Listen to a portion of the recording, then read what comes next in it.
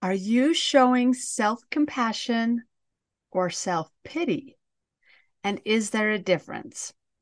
In today's episode, I'm going to show you that there is a big difference between the two. You get to decide which will support and love you to all your dreams for your life, and which one holds you back. I bet you can guess which is which. I believe we're unique for a reason. When we use our gifts, we all benefit. When we compare ourselves with others, we feel overburdened. That's why I created this podcast, a weekly show about connecting to your time, your life, and yourself. My hope is that you'll leave not only believing in the dreams you feel pulled towards, but knowing you've had the ability within you to do them all along. Let's connect to our uniqueness and become overburdened no more. Self-pity sounds like, my life is really hard. My situation is so unfair. I have it rough. I don't have enough. I am not enough.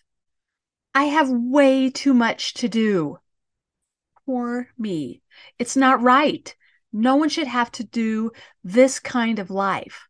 I don't know how. When someone is caught in self-pity, they feel sorry for themselves. They feel judgmental, jealous, or threatened by other people. They are resentful of the situations or of the people in their lives. They become irrational and often really mean. Self-pity disconnects you from yourself and others, and it makes you want to stay stuck and closed off to others from allowing any type of help. Now, you may not hang out in self-pity very often, but it's important to recognize when it does show up. It's a very destructive and painful trap. When I was a young mom, I found myself in this painful trap more often than I'd like to admit. It is true that taking care of little kids day after day is a lot of work. But I added resentment, judgment of myself, and disconnection to the mix. I felt stuck in my situation, and I didn't allow others to help me. Or even if I did let them help me, I didn't recognize it as what I really needed because I was stuck in self-pity. Those kind of thoughts didn't help my situation get any better. Nothing changed.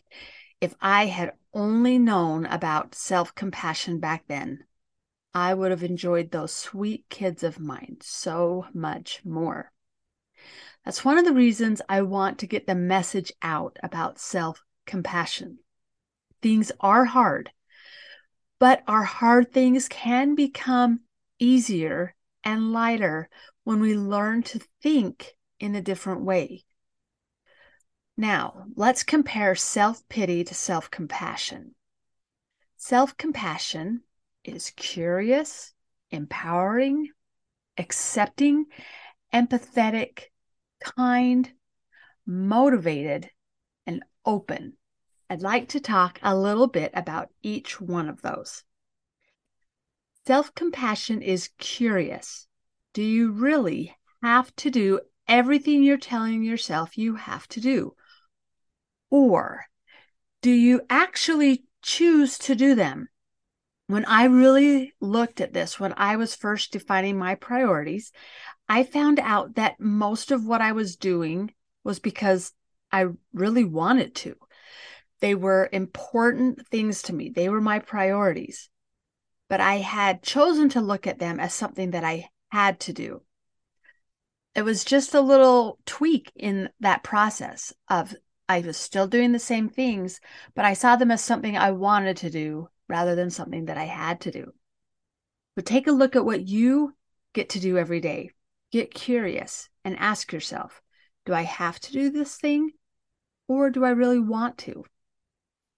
What would be a good reason that I might actually want to do it? Get curious. Ask yourself some questions and see what you come up with. Right? Self-compassion is empowering. When you're having a hard time, ask yourself, what's wrong, my friend? When you tell yourself it's okay to feel whatever you're feeling, like afraid or scared or sad, it actually changes the intensity of the emotion. You feel a bit stronger and able to feel capable of being sad, for example. You've done it before and you know that it's not going to last forever. You actually have more control over these times when you feel scared or whatever emotion we're talking about than you realize. An example of this is when you watch a scary movie. Have you ever seen a scary scene in a movie without the scary music? It doesn't seem scary at all. It's the music that creates the feeling inside of you. The thoughts we tell ourselves do the same thing. You change your thoughts and you'll change the way you're feeling. Feel what you're feeling. And if you want to change the thoughts that created the feeling, you can totally do that. That's how self-compassion can be empowering. Right? Self-compassion is accepting. It's not like giving up, but more able to look at what's happening with a positive spin on it. Instead of focusing on the problem, you can choose to focus on the solution. Like, what is this trying to teach me? And what do I want to be in this situation?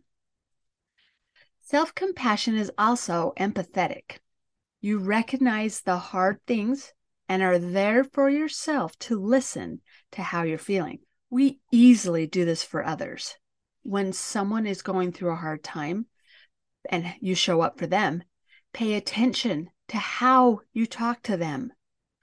Then learn to do that for yourself. How can you give yourself more empathy when you're going through something that's hard? Now, you understand yourself better than anyone else does. You know the whole story of what's going on. Let yourself talk to yourself in that same kind of way, and then listen. Self-compassion is kind.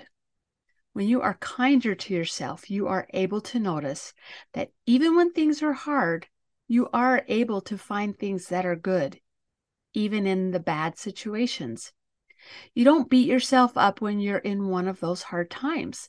Self-compassion helps you get to a place of gratitude. You are more capable to talk to yourself in a kind way when pity tries to break through and take over. Now, self-compassion is also motivating. A self-compassionate person is more able to move forward. You become more able to find solutions and figure things out. When you treat yourself with compassion, you also can see more creative solutions. Self-compassion is also open. You are ready for help from yourself and from others. You become a better listener to yourself and others. This makes it so what you truly need will find you because you're open and you're looking for it. How can you move from self-pity to self-compassion? Which one feels like a better place to spend your time? Now, the burdens of life come, sometimes in ways we don't feel like will ever end, but we don't let them stay there when we are self-compassionate.